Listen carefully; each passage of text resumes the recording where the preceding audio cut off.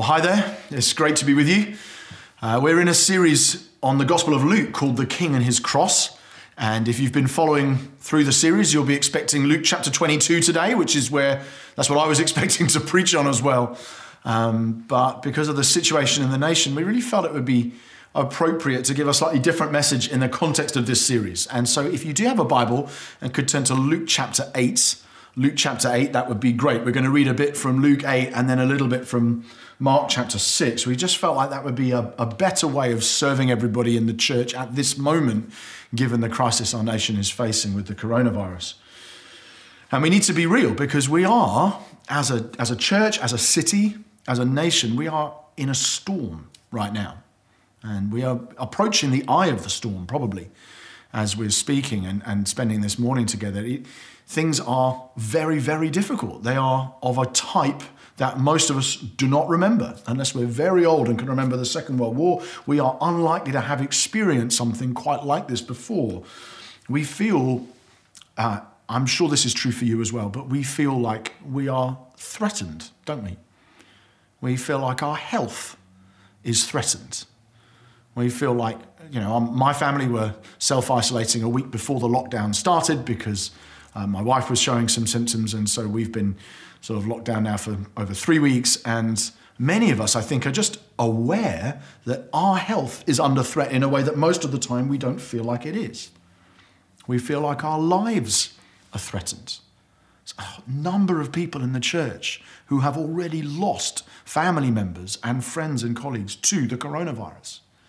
And even those of us who haven't feel a very strong sense this could happen to us. This could happen to me. It either can happen directly personally to me, or it could happen to someone I know well, and I would then experience that loss. And so we feel like our lives are threatened, and that, I guess, is particularly acute for those of us who work in healthcare, those who work in frontline services. So there's a very real threat that we've experienced, not just to our well-being, but to our very lives. Our prosperity is threatened. Some of us, this is where it kicks in. It's not the likelihood, perhaps we might not feel the likelihood that we will get sick. We might, however, be already experiencing the reality of a loss of a job, or of a loss of business, or of reduced hours, being on furlough and or income reduction. And even if we don't, it's more difficult than normal to get food or to get basic supplies. Some of us are relying on other people for those things, for meeting our healthcare needs. So our prosperity is threatened. Our relationships are threatened. Many of us are not able to see our parents or our children, or both, because it would be dangerous to do that. We can't see our friends or our colleagues except on a screen. And of course, we can't gather as a church, which for so many of us, is me included, is the place where we go to find a sense of reassurance when everything is challenging. And we're in a very rich, well-organized country, aren't we? Compared to many, we've got a free press, we've got free healthcare, we've got billions of pounds to throw at the problem if we have to, and we're probably aware, many of us, that if we come from nations or have close friends in nations that have nothing like the resources we do, we're looking anxiously around the world thinking, well, what's going to happen when that crisis hits there? We feel under threat. And people who've been around a lot longer than me say that this is the biggest upheaval, the worst crisis like this we've experienced since the Second World War. It feels rocky. It feels like a time of everything being shaken and unstable. It feels scary to many of us. That's the bad news. That's real. The good news is that we have a Saviour who specialises in bringing peace to storms. So we're going to read from Luke chapter 8, verses 22 to 25, and then I'm also going to read from Mark chapter 6, beginning at verse 45. So let's read Luke 8, beginning at verse 22. One day, he got into a boat with his disciples, and he said to them, "Let us go across to the other side of the lake." So they set out, and as they sailed, he fell asleep. And a windstorm came down on the lake, and they were filled with water and were in danger. And they went and woke him, saying, "Master, Master, we're perishing." And he awoke and rebuked the wind and the raging waves, and they ceased, and there was a calm.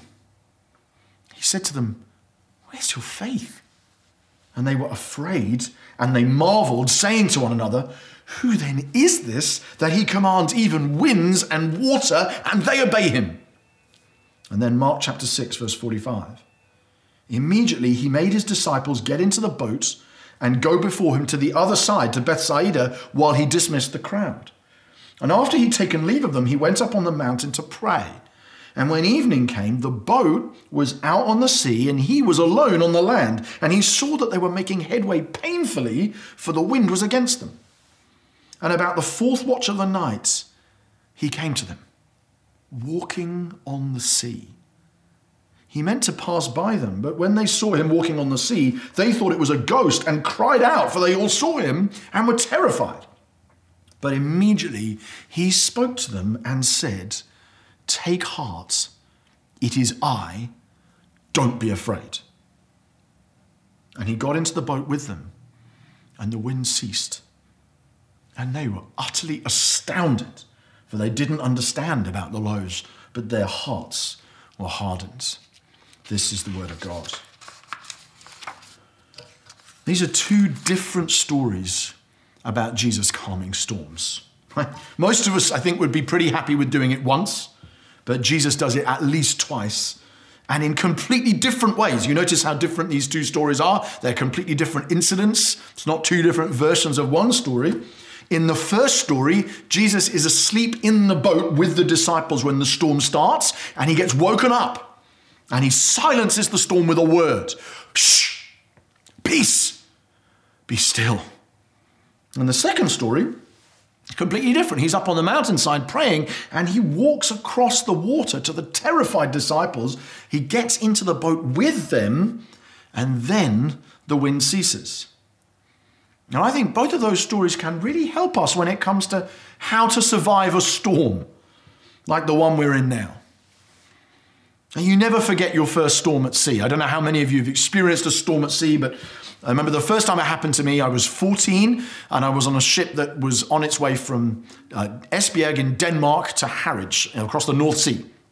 And we were, a few hours away from, we'd left Denmark, we were in the middle of the North Sea somewhere, who knows, and this storm starts. And I have never, still now, have never experienced anything like it. This massive ship is just lurching all over the place. Me and my brothers and sisters think it's great fun. We run up to the upper deck and start playing hide and seek, because it turns out you're running, and then the boat goes down and massively keels downwards, and you just can't even stop because the ground has disappeared from under your feet, and you just go flying. I mean, we're just having a whale of a time, probably not really aware of how dangerous it is. And then eventually we head to the side door of and they hadn't yet shut them. Health and safety was a bit different back then.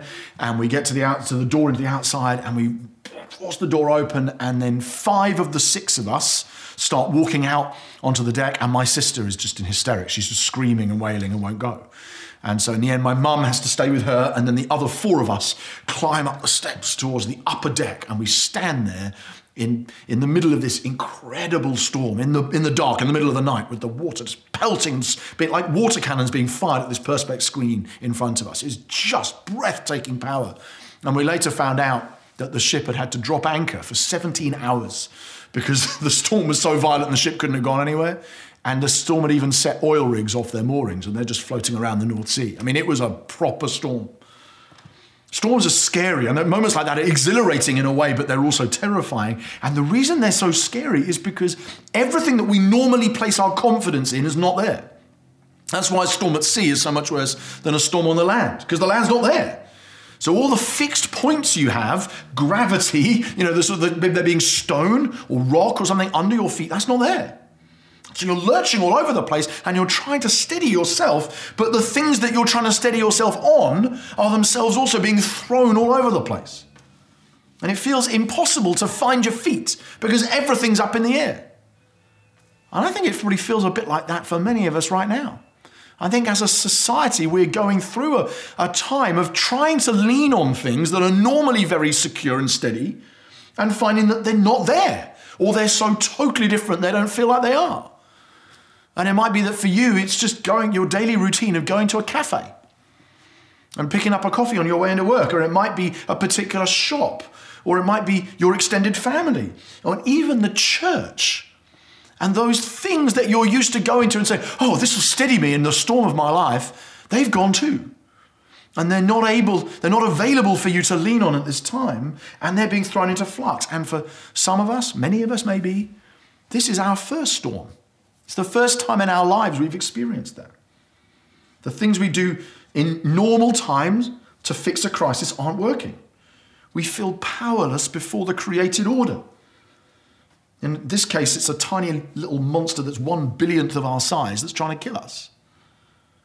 And the disciples in this storm are in a very similar position. They're being tossed around by the force of creation with none of the usual tricks they would use working and nowhere to turn to. And worst of all, Jesus is asleep. What's he doing? Master, Master, we're perishing, they say in verse 24. In one of the other Gospels, they actually ask, don't you care that we are perishing?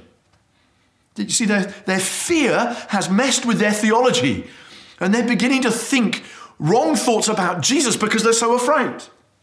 And even the way the story's told is got this kind of slightly panicky feel to it, hasn't it? Where until Jesus wakes up, pretty much every verb until the point that Jesus wakes up is about the disciples. They set out, they sailed, they filled with water, they were in danger, they woke him, they went, they said. It's filled with things about what they're doing, and none of the things they're doing are any good. You might feel like that today. You might feel like a storm has broken out and everything's lurching everywhere and all the usual things you go to for peace and stability have gone and you've got nothing. And then Jesus wakes up. Then Jesus wakes up. The king of the storm rises and he silences the raging deep with a word. Just like he will rise and silence the raging deep of death on Easter Sunday. The king of the storm gets up and he exercises his divine authority to silence the storm and to silence the power of sin and death and to silence the forces of chaos and darkness and the devil himself who are raged against his people. And he says, be still. And they go totally silent, instantly. And he awoke, verse 24, and rebuked the wind and the raging waves, and they ceased, and there was a calm. Simple as that. The disciples are freaking out. Jesus is asleep, and then Jesus gets up, presumably still with sleep in his eyes, and says, shh. Instantly, the waves fall silent before the king of the storm. I love what the Jesus Storybook Bible does here. The Jesus Storybook Bible makes this comment about the waves. It said, they went quiet. They had heard his voice before. They recognized the voice of the God who had called them into being in the first place, and they responded in submissive obedience to go immediately quiet the moment he told them to. By the way, the coronavirus has heard his voice before. You know that? There is nothing that has been made without being made in and through Christ. He is sovereign over everything. He's sovereign over your storm and mine. He is the king of the storm. He's the king of the virus as well. And when he says, be still, everything goes quiet. Sometimes in my house, I get woken up by my children in the middle of the night worrying about something that to me doesn't seem like a big deal, but to them it clearly does. And one thing that my son has on occasion done is he has this sort of little yellow grow clock. It goes blue at night, yellow in the day, and it tells him when he's allowed to get up. And he's on more than one occasion, I've heard him go, and I've kind of, and wandered down the corridor into his room, and he's so distressed. And he's going, there's an ant on my clock. There's an ant on my clock. What you can see is like a little fly or something is just walking across the face of the clock. It looks terrifying to him because it's this little dark monster in the middle of the night and you're just a child. That kind of thing can really scare you. And I'm not even awake yet. And I just look at it and go, oh, okay. And I just flick the ant away, just boom like this, and blunder back to bed and fall asleep again. And he's comforted and he goes back to sleep again as well. There's just absolutely nothing to this thing so far as I'm concerned. It's terrifying to him, but to me it's just like, oh, just get rid of that.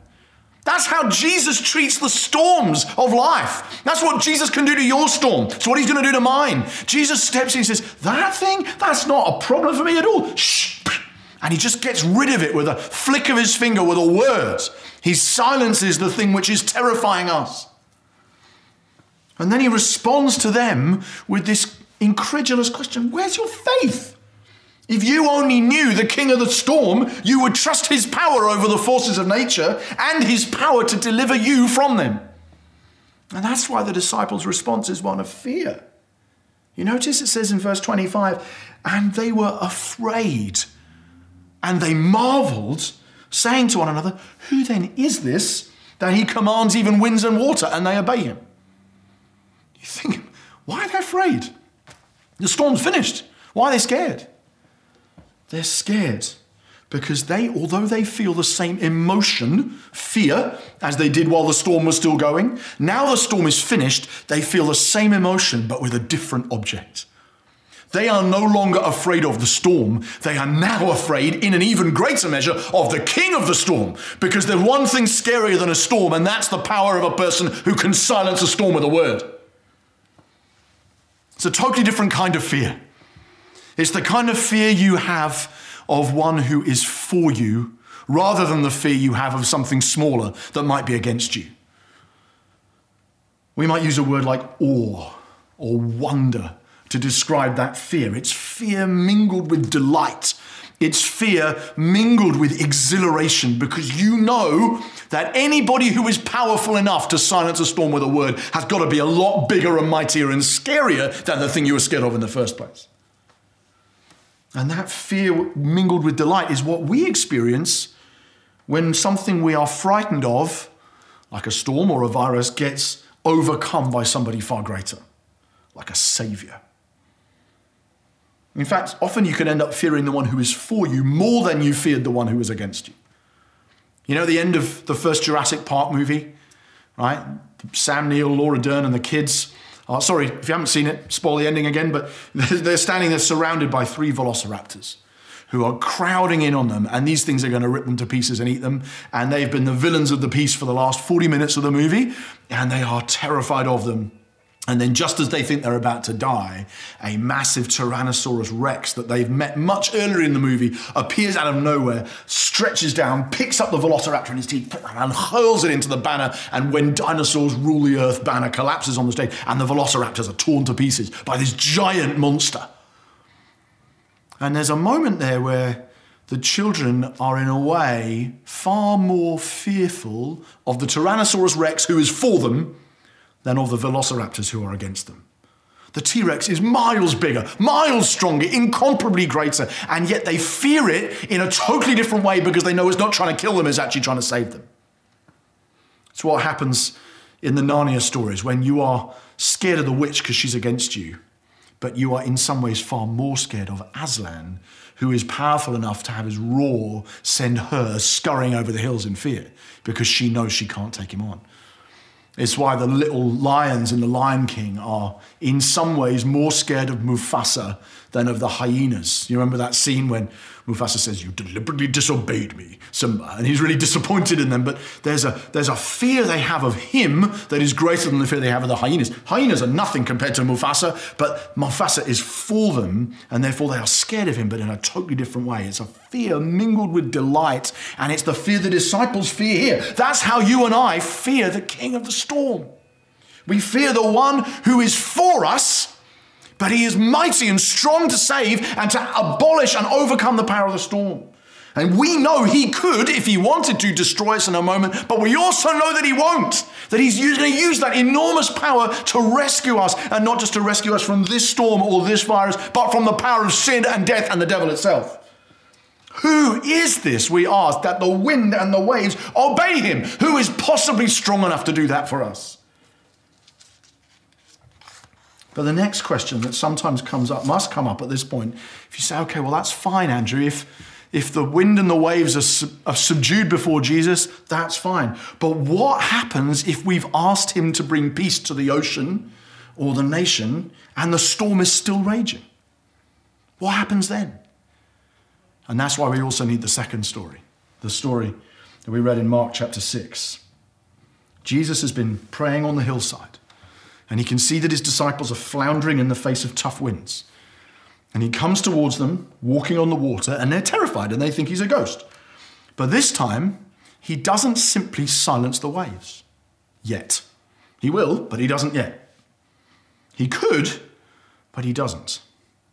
Instead, he says these amazing words, "Take heart, it is I, don't be afraid." And then he climbs into the boat with them, and it's only then that the raging ceases. Sometimes Jesus calms the storm immediately in our lives, in our nation. And when he does, we find in some ways him even scarier than the thing we were frightened of, but in a good way because we fear the one who's for us. Sometimes he doesn't. Sometimes he doesn't immediately quieten the thing which is oppressing us. But when he doesn't yet, and he will, but when he doesn't yet, he gives us two things that will help us and sustain and strengthen us no matter what storm we are facing. He reminds us who he is, and he gets into the boat with us. Take heart, it is I, don't be afraid. In Greek, that phrase, "it is I," is actually just the way that you would normally say, "I am." It's the way that you would translate the divine name, the name of God, I am. Jesus is saying, take heart, I am. Don't be afraid. There's someone here who's bigger than your storm, who's bigger than the coronavirus. He's bigger than death, and he is for you. You should take courage because the God of eternity is here. Take heart, I am is with you. Fear not. And then we read, and he got into the boat with them. Verse 51. And it's only after that that the wind finally calms down. And that is why Christianity has resources for people in a crisis like nothing else does. There's no other system of thought that has within it, at the heart of it, the idea that God has come into the boat with you in the midst of your storm. It's because that's why Christian symbolism is so powerful at this time. That's why people are putting biblical symbols like rainbows in their windows and writing op-eds about Jesus in the newspapers. It's because unlike any other God, Jesus doesn't remain distant from your storm or your suffering or our virus. Jesus gets into the boat with us. He doesn't remain distant. He takes on flesh and experiences suffering and danger and crisis himself. He is a man of sorrows and familiar with grief. He feels the touch of a woman who's supposed to be social distancing. He visits lepers who are in self-isolation. He gets into the boat of human crisis and he sits with us until the raging storms are over. And while it continues to rage, he says, take heart, I am, fear not. Let's pray. Father, we thank you so much for the way in which Jesus comes to be among us and to stand with us and to reassure us and to comfort us in the middle of the storm. Lord, I'm praying to you today. We are all praying to you now in all our different locations across South London. We are calling out to you to come and bring healing and deliverance, that you would be mighty and strong to save, that you would destroy this storm of a virus that is afflicting this nation in all manner of different ways and is afflicting people in our community. Lord, we pray for you to destroy the works of the devil. And we also ask you, Lord, that you would give us strength to stand until the moment when it's all gone. We pray that you would empower us. You would give us grace. You would give us courage. You would help us to take heart in the fact that the I am is in this boat with us, that we would not be afraid, that we would be wise, but we would not be fearful. Lord, that we would not be fearful of our own lives. We would not even be fearful of death itself. We would not be fearful of any of the consequences that may come because the I am is with us. And we pray for you to comfort us, to reassure us, to stand with us, to remind us of the presence of God that is there with us in this storm at all times through your Holy Spirit. And we pray that you would both destroy the work of the enemy in this nation and comfort us while we wait for that glorious release from captivity to darkness. We pray in Jesus' name. Would you strengthen us and would you heal us? Amen.